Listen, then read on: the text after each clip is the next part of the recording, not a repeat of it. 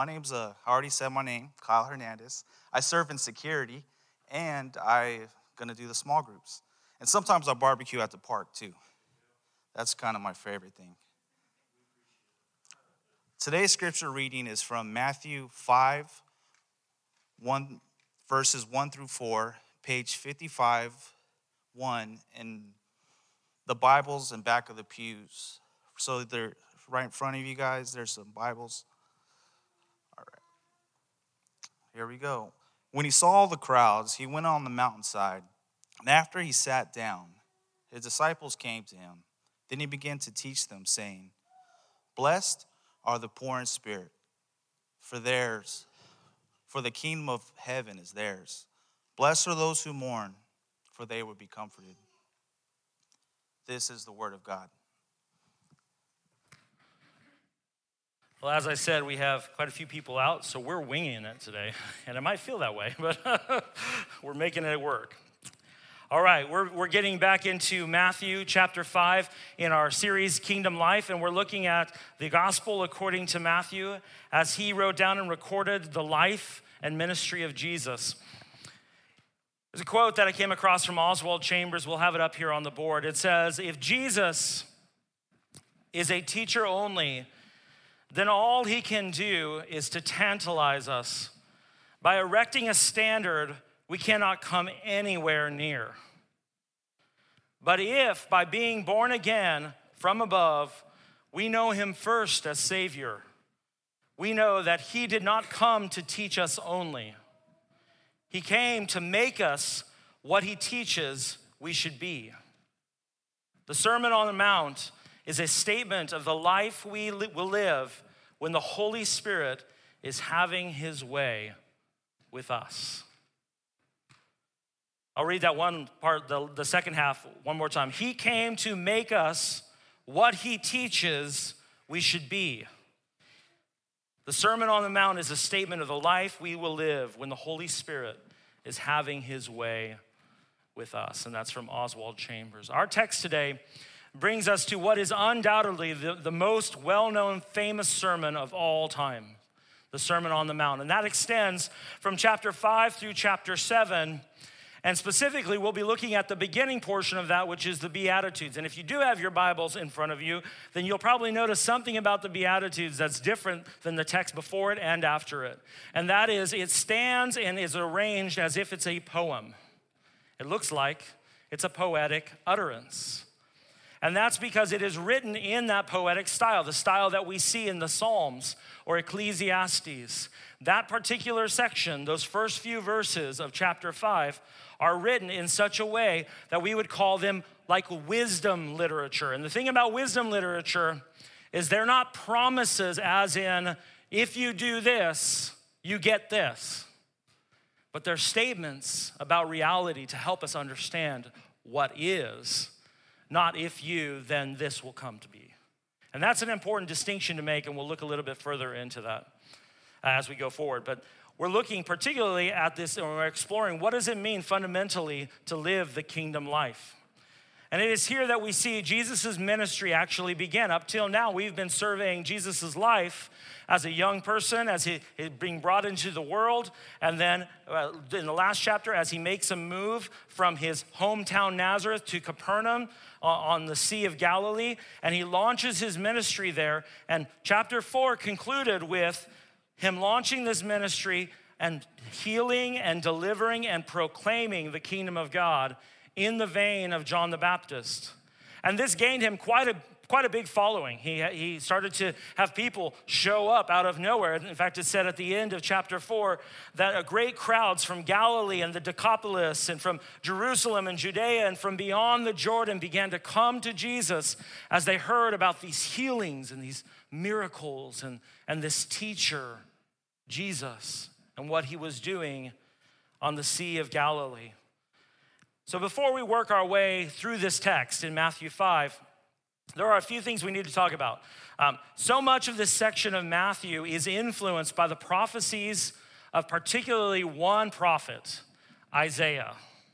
Isaiah's prophecies speak heavily into what we're about to read. And in fact, we had just read Isaiah 61 at the beginning of the service, and Jesus had just read it in the narrative at the synagogue about Isaiah 61. And now we're going to see other prophecies in Isaiah that Matthew is drawing on to complete this picture of what Jesus is doing right here in this time. We've already seen how Matthew, he selects Old Testament prophecies as he's constructing. So you imagine, I don't know how you grew up or how you imagined the Bible being written, but when I was younger, I imagined, someone walking along with Jesus and writing Matthew down as he's walking with Jesus. And by the time Jesus dies, Matthew's written. And that's not the case at all. These books were written many, many years later. And some people see that as a problem because, testimony over time. But we have to think of that particular day and time in the first century. These written down testimonies, first of all, were very expensive to write. They required scrolls and they required scribes to do it, and it was a very expensive undertaking to have anything like this done. And so you wouldn't do it just haphazardly. It wasn't until later in their life when witnesses began to get old and they realized that these people were going to die who witnessed this firsthand. We need to get them on record. We need to get them on record that they began to write the Gospels. And so Matthew, later, as he's writing the gospel, he gets some freedom inspired by the Holy Spirit to look at it and go, what is the Holy Spirit through me writing about Jesus? And the reason we have 4 gospels is each one of them were moved by the Holy Spirit to write and highlight particular areas of Jesus' life in connection to other things. And Matthew specifically writes about Jesus, who is the Messiah that was promised in the Old Testament. And this is why we see the repetition of, and so it was done to fulfill the prophecy that was spoken through so-and-so, because Matthew's purpose is to show the connection between the prophecies of the Old Testament, the utterances of the Old Testament, the writings of the Old Testament, and how they directly connect to this man, this God-man, Jesus Christ. He is the Messiah that was spoken about. He is the coming Messiah, and he shows how Jesus fulfills that. In Isaiah chapter 2, speaking of the Messianic age, as Isaiah receives a vision from the Lord of nations and peoples streaming into the land and streaming to the mountain of the Lord to receive God's teaching. Isaiah chapter 2 says, "Come, let's go up to the mountain of the Lord, to the house of the God of Jacob. He will teach us about his ways so that we may walk in his paths." Or Isaiah chapter 40 says, "Zion, herald of good news, go up on a high mountain. Jerusalem, herald of good news, raise your voice loudly. Raise it, do not be afraid. Say to the cities of Judah, here is your God." If you really want a deeper, more robust understanding of what Matthew's talking about, then an exploration of the book of Isaiah is very, very helpful. And in fact, if you're not already, just hop on to our Bible reading plan. We have some of the notes out there in the lobby at the Welcome Center, because it just so happens in a couple days we're going to be in Isaiah. And it'll be a great time for you to track along through Isaiah and begin to make some of those hyperlinks yourself. It's a great companion read. So last week we witnessed that the Messiah King Jesus, he called his first disciples. You guys remember that? We had Peter and Andrew, and we had James and John, who were called to follow Jesus. And it wasn't so much an invitation as it was a command. Come follow me, and I'm going to do this in your life. Well, Isaiah tells us that the Messiah who will come, and remember Isaiah, when we talk about the prophecies of Isaiah is written 700 years before Jesus. So the Isaiah prophecies tell of this Messiah who will come, and this Messiah will have a teaching and a proclamation ministry. His ministry will be one of teaching. He will teach us his ways, it said. Go to the mountain. He will teach us his way so that we may walk in his path. Messiah will be a teacher. And what Jesus is about to begin to do is just that. He's going to lay out for us God's ideal design for humanity. God's ideal design for humanity. And whereas humanity did what was right in their own eyes in the Garden of Eden, and as a result are suffering under this constant weight of the destructive power of sin, Jesus will show us what is good and what is right in the eye of God. And we need that. We have so many competing messages telling us what is good and right for us. We need someone to set for us the stage. What does it mean to be a citizen of the kingdom? Part of Matthew's approach, too, is to draw these parallels between Jesus and the prophet who came before named Moses. And Moses, you know much of his story about the Red Sea and the deliverance of the people of God. And after that, as they came to the Mount Sinai. And what did Moses do? He went up on the hill, right? He went up the hill and he received what? The 10 Commandments and the law, right? He received the law from God. He received God's utterance. Another way of putting it, he received God's way. And then he came to bring it to the people. Well, like Moses who ascended a mountain to receive the word of God for the people of Israel, so Jesus is taking his place atop a mountain to deliver a word. But unlike Moses, who was acting as a human mediator between God and man, Jesus is the God-man, the eternally existent second person in the Trinity, God himself in the flesh, and he is now going to declare what it means to be his people. I think it's a message we ought to listen to. So when he saw the crowds had heard his ministry. They heard of all the miracles and signs and wonders. And when he saw the crowds, he went up on the mountain. And after he sat down, his disciples came to him. You can imagine on the rising hills to the west of the Sea of Galilee that began to make their way up toward Jerusalem down in the south. On those rising hills, Jesus sits down and his disciples gather around him. And to sit down for a teacher of his time was actually the assumed position of an authoritative teacher. We don't do that so much now. Typically, we stand higher than everyone, as I am right now. But authoritative teachers in that time would sit down and people would gather around them to receive the word from the teacher. And so Jesus sits down. And the good news of the kingdom of God is always spread through a message. It's always spread through a message. Still today, the good news, the gospel is a message. It's an announcement. It's a story. It's one of those reasons why you and I as believers, if you have put your hope and faith in Christ and you've received the commission to come and follow him, we cannot get away from the reality that the gospel is not me living a good life so everyone sees it. It's not, that's incomplete. That's good, that's incomplete. The gospel is a message, always. The gospel is an announcement of the King, always. The gospel is a proclamation of this story. And if you can hear the word story without thinking fiction, it's this proclamation of a story of how God entered the world and changed things forever and began to reveal and announce a new kingdom and a new humanity that we all get to participate in. That's what it means to share the gospel. It's not simply about, I do good things, people see those good things, and they're really happy for me.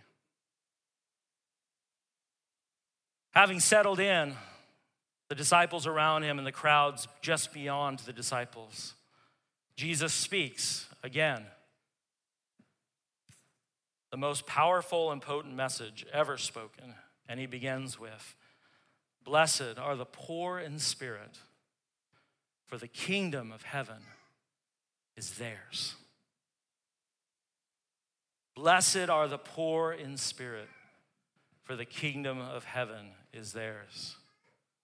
And I'll just take a little sidebar here, just for a moment, if I could have it.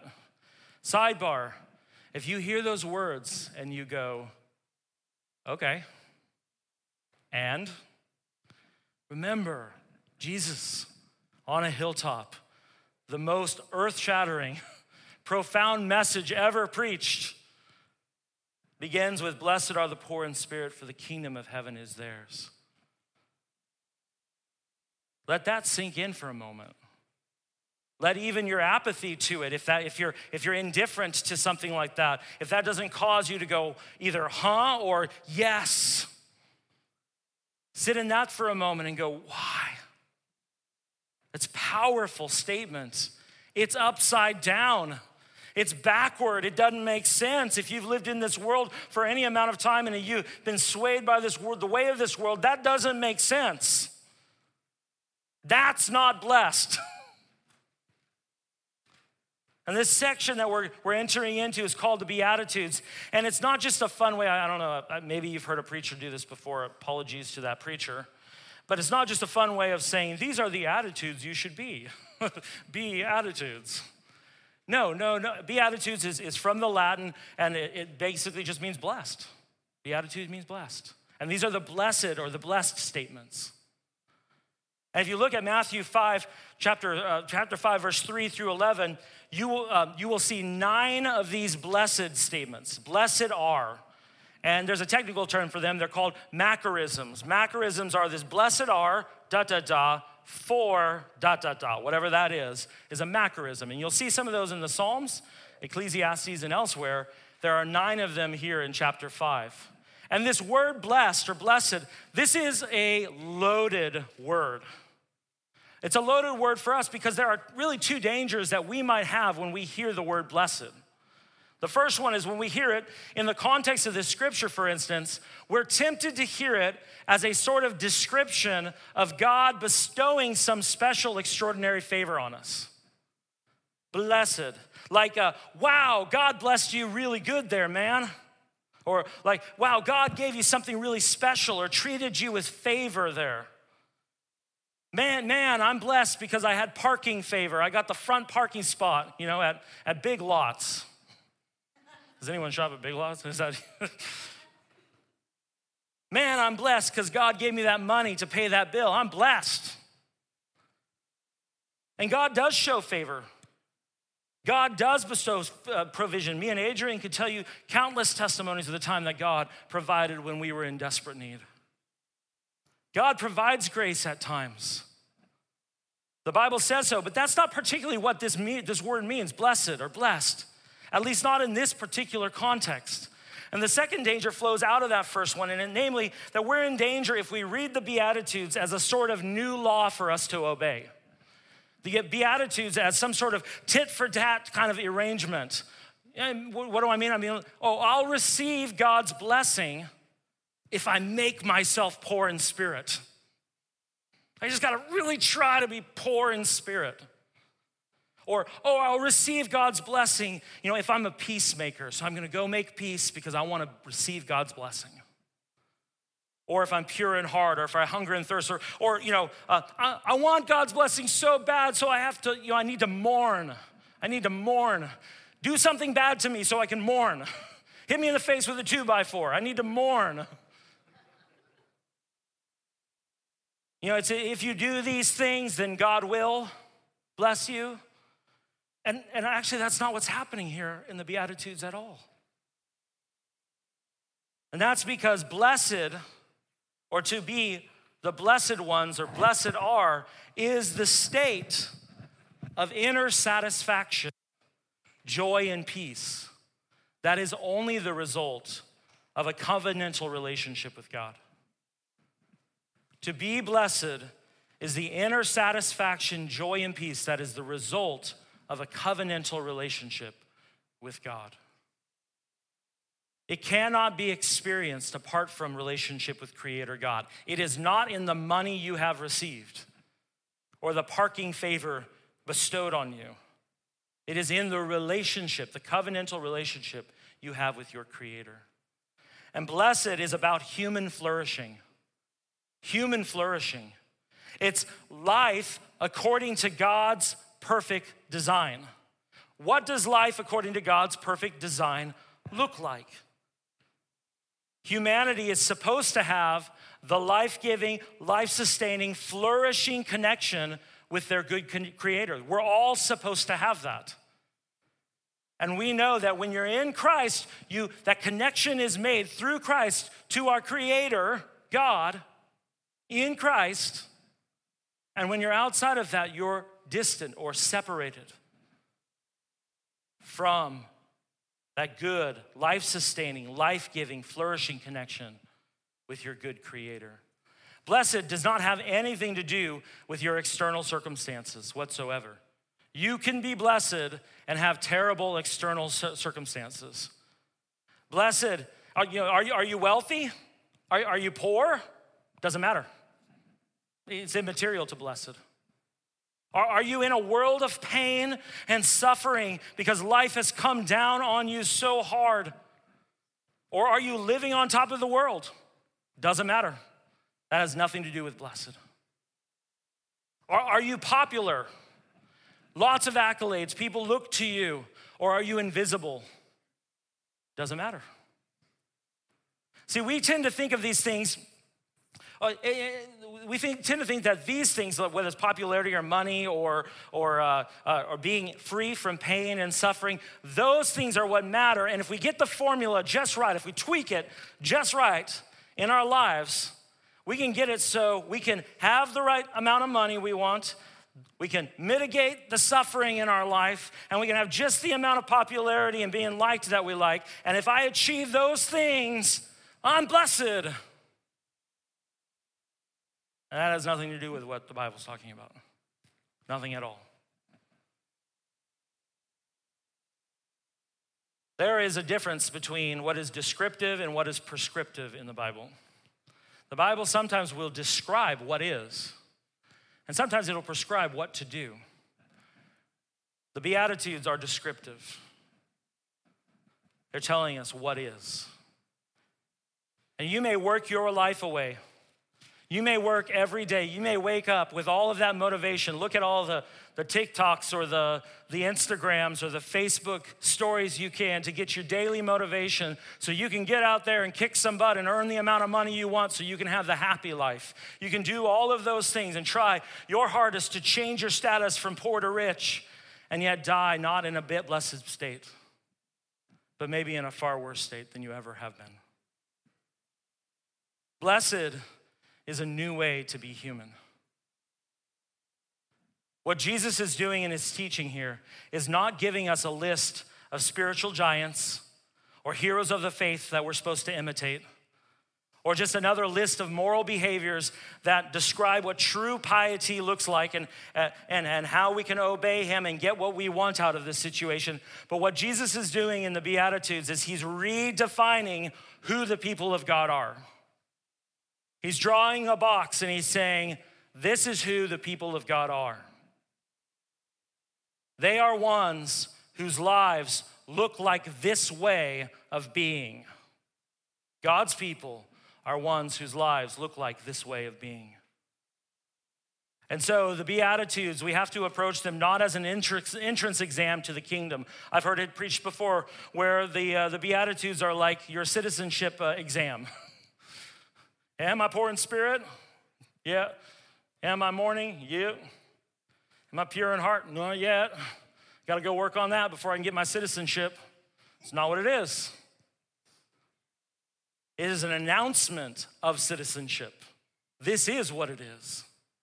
It's descriptive, and that's key. To be blessed is not about getting the good stuff. It's about having the good one.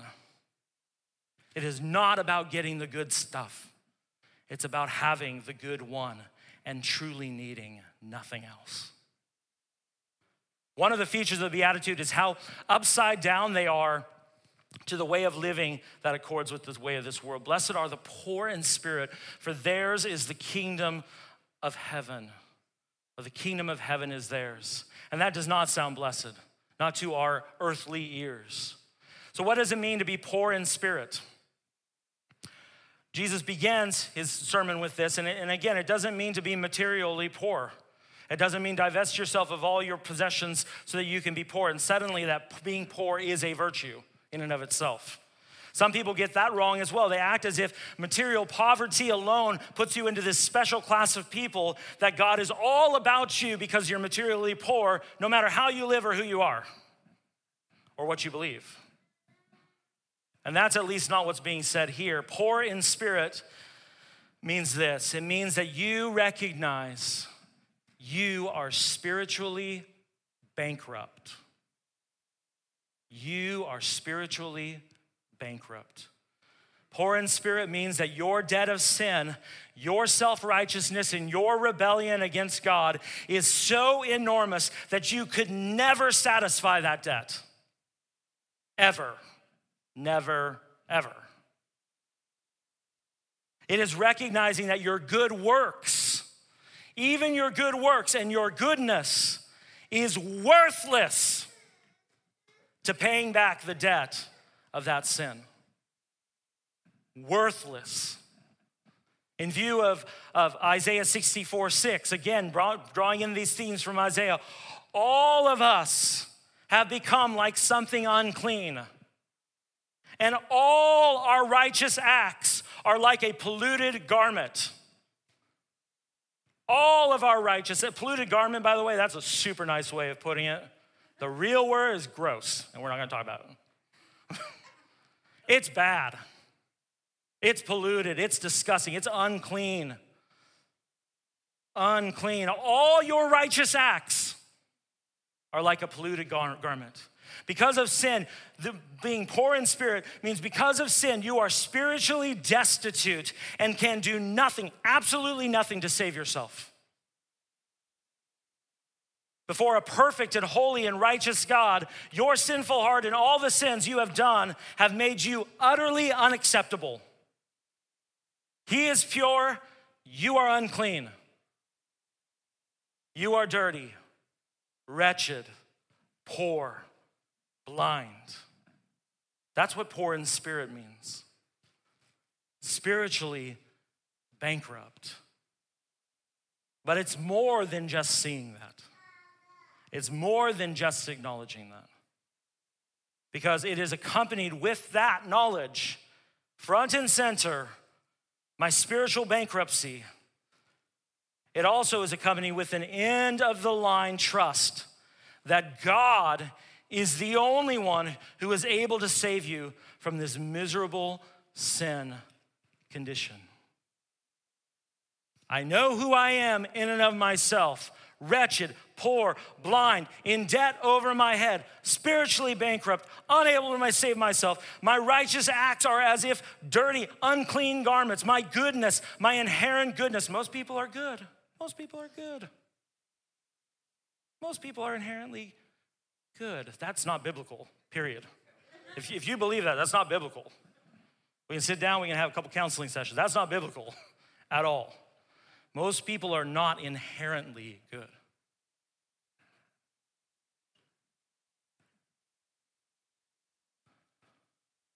We need to see our condition as it is, but in light of the fact that God is the only one who can save us. And in acknowledging the bad news, we acknowledge the bad news, and then we believe what Isaiah chapter 57:15 says. The good news. For the high and exalted one who lives forever, whose name is holy, says this: I live in a high and holy place, and I live with the oppressed and the lowly in spirit. And with the oppressed and the lowly of spirit, I will revive the spirit of the lowly, and I will revive the heart of the oppressed. God is your only hope, and he lives with the lowly in spirit. Jesus says the flourishing way to live, the flourishing way of living is whoever has that understanding. The one who has come to see that they are living the good life in the kingdom of God because they know who they are and they know who their God is. The good news of the kingdom begins here. And you don't have a gospel if you don't see this. You don't have a gospel. If you believe anything other than that, you don't believe the gospel of Jesus Christ. And it is gospel, it's good news. That's good news. It is no gospel at all if the good news that you preach to yourself on a daily basis is that you're an inherently good person. And that you simply make mistakes and oopsie daisy. I just hope everyone can get along with me throughout life. I'm sorry, I just make lots of mistakes. I'm sorry, but I'm good. That's not gospel. The gospel is knowing who you are and knowing how everyone else sees you. And more than that, knowing how you, in view of God, the holy, perfect one, who you are. And then saying, but I trust him. He's the only one who can save me. There's no other gospel. There's no other one. The good news of the kingdom of God is that you are not good enough, but that God makes his dwelling, God makes his home with the lowly in spirit. The citizens of the kingdom of God, they have this totally unworldly view. And sometimes people accuse you have a worldly view. You have a worldly life. Citizens, they have an unworldly view, and they have an unworldly hope. Each of the Beatitudes states, or begins with a state, blessed are the poor in spirit, and ends with a reason for their blessedness. What is the reason for the blessedness of the poor in spirit? Because they receive the king and the kingdom, and that's why they're blessed. Not because they have riches, not because their life goes well, they have no suffering, they have no sickness, they have no troubles in this world. That's not the reason they're blessed. They're blessed because they receive the king and they receive the kingdom.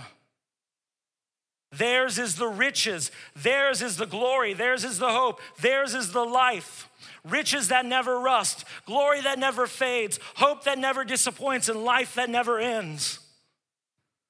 Another way that you could say this is that the kingdom of heaven consists of those blessed poor in spirit, and that all of the kingdom's benefits are theirs. And if you notice in that scripture, it's all present tense. The kingdom of heaven is theirs. It's theirs. Now.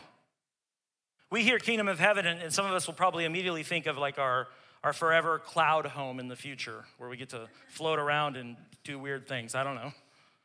Like in Christ, we've received that deposit already here now. We already have access to all those benefits. Ephesians says so. It says, blessed is the God and Father of our Lord Jesus Christ. Blessed, again, that same word. Blessed is the God and Father of our Lord Jesus Christ, who has blessed us with every spiritual blessing in the heavens in Christ.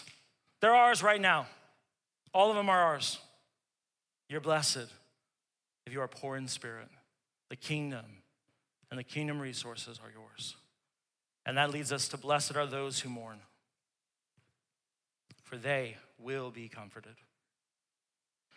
Next, Jesus says that the flourishing citizens of the kingdom are ones who mourn. And again, we have a paradox here. It's almost like someone is saying, happy are the unhappy ones. And that doesn't sound right. Christians, citizens of the kingdom, though, we are told, live with a mournfulness to their life. And I'm sure some of you who've been in the faith for many years know this. You live with a mournfulness in this life.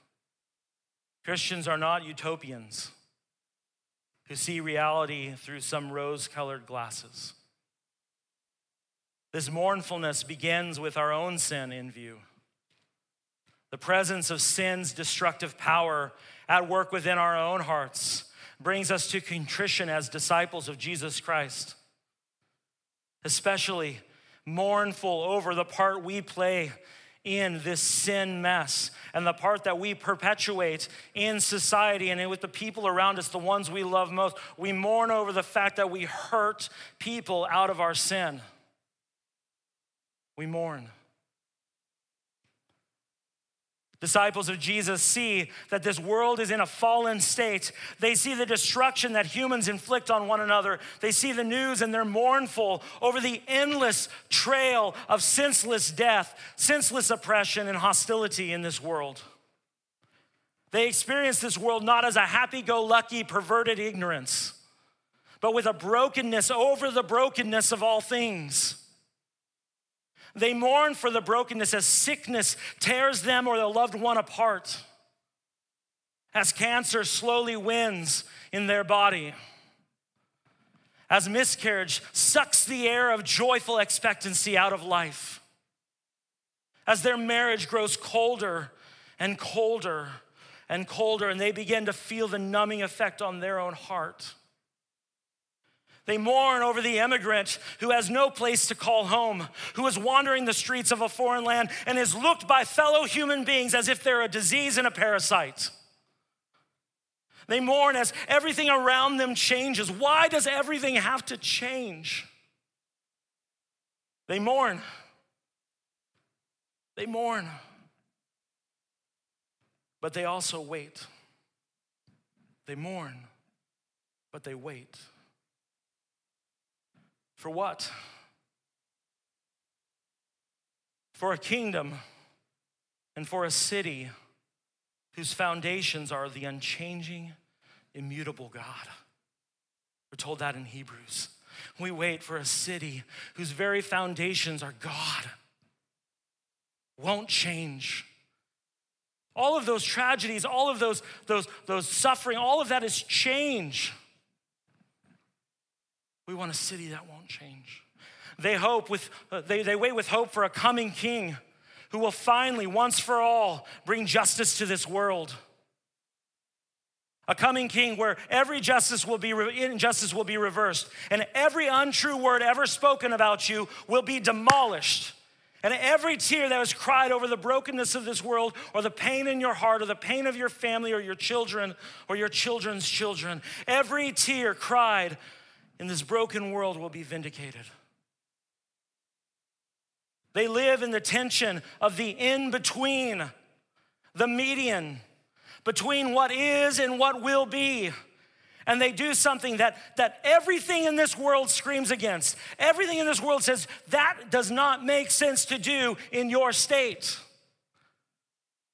The believer, the Christian, the disciple, they wait on the Lord. They wait. They hope. They mourn and they wait and they trust. They mourn and they wait and they trust. We mourn, we wait, and we trust, and we will be comforted. We will be comforted. Blessed are the poor in spirit, for the kingdom of heaven is theirs. Blessed are those who mourn. As my brother Brad told me yesterday, we do all our mourning here. We do all of our mourning here. And we leave an eternity with none. So get it in. There's plenty to go around. We do it all here. But a day is coming where it'll be gone. Nothing in this sermon, amen, nothing in this sermon is about how we become a Christian. This is important to hear as we close up. Nothing in this sermon is about how you become a Christian. This sermon is about the faith and the works and the fruit that no one can have or do unless they already are a Christian. But hearing the blessed state of what it means to be a child of God, to believe, I call to you. If you have never before put your trust or hope in Jesus Christ alone for your salvation, now is the time. Today is the day. And I say to you, if you are mourning, but you are mourning with hope today, remember this about the kingdom of God. That day is coming. That day is coming. It is nearer today than yesterday. And what day is that? What day do we hope for? A child of God, yours is the kingdom, both now and forevermore. Then I saw a new heaven and a new earth. For the first heaven and the first earth had passed away, and the sea was no more. And I also saw the holy city, the new Jerusalem, coming down out of heaven from God, prepared like a bride adorned for her husband. And then I heard a loud voice from the throne, "Look, God's dwelling is with humanity, and he will live with them, and they will be his people. And God himself will be with them and will be their God, and he will wipe away every tear from their eyes. Death will be no more. Grief, crying, and pain will be no more, because the previous things, the former things, have passed away." And then one seated on a throne said, "Look." The word look is behold. Behold, I am making everything new. And he also said, write this down, because these words are faithful and true. Then he said to me, "It is done. I am the Alpha and the Omega, the beginning and the end. I will freely give to the thirsty from the spring of water, the waters of life. The one who conquers will inherit all of these things, and I will be his God, and he will be my son and my daughter."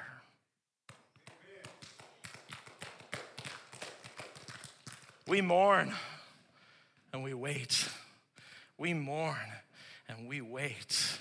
And one day, our waiting will be joy.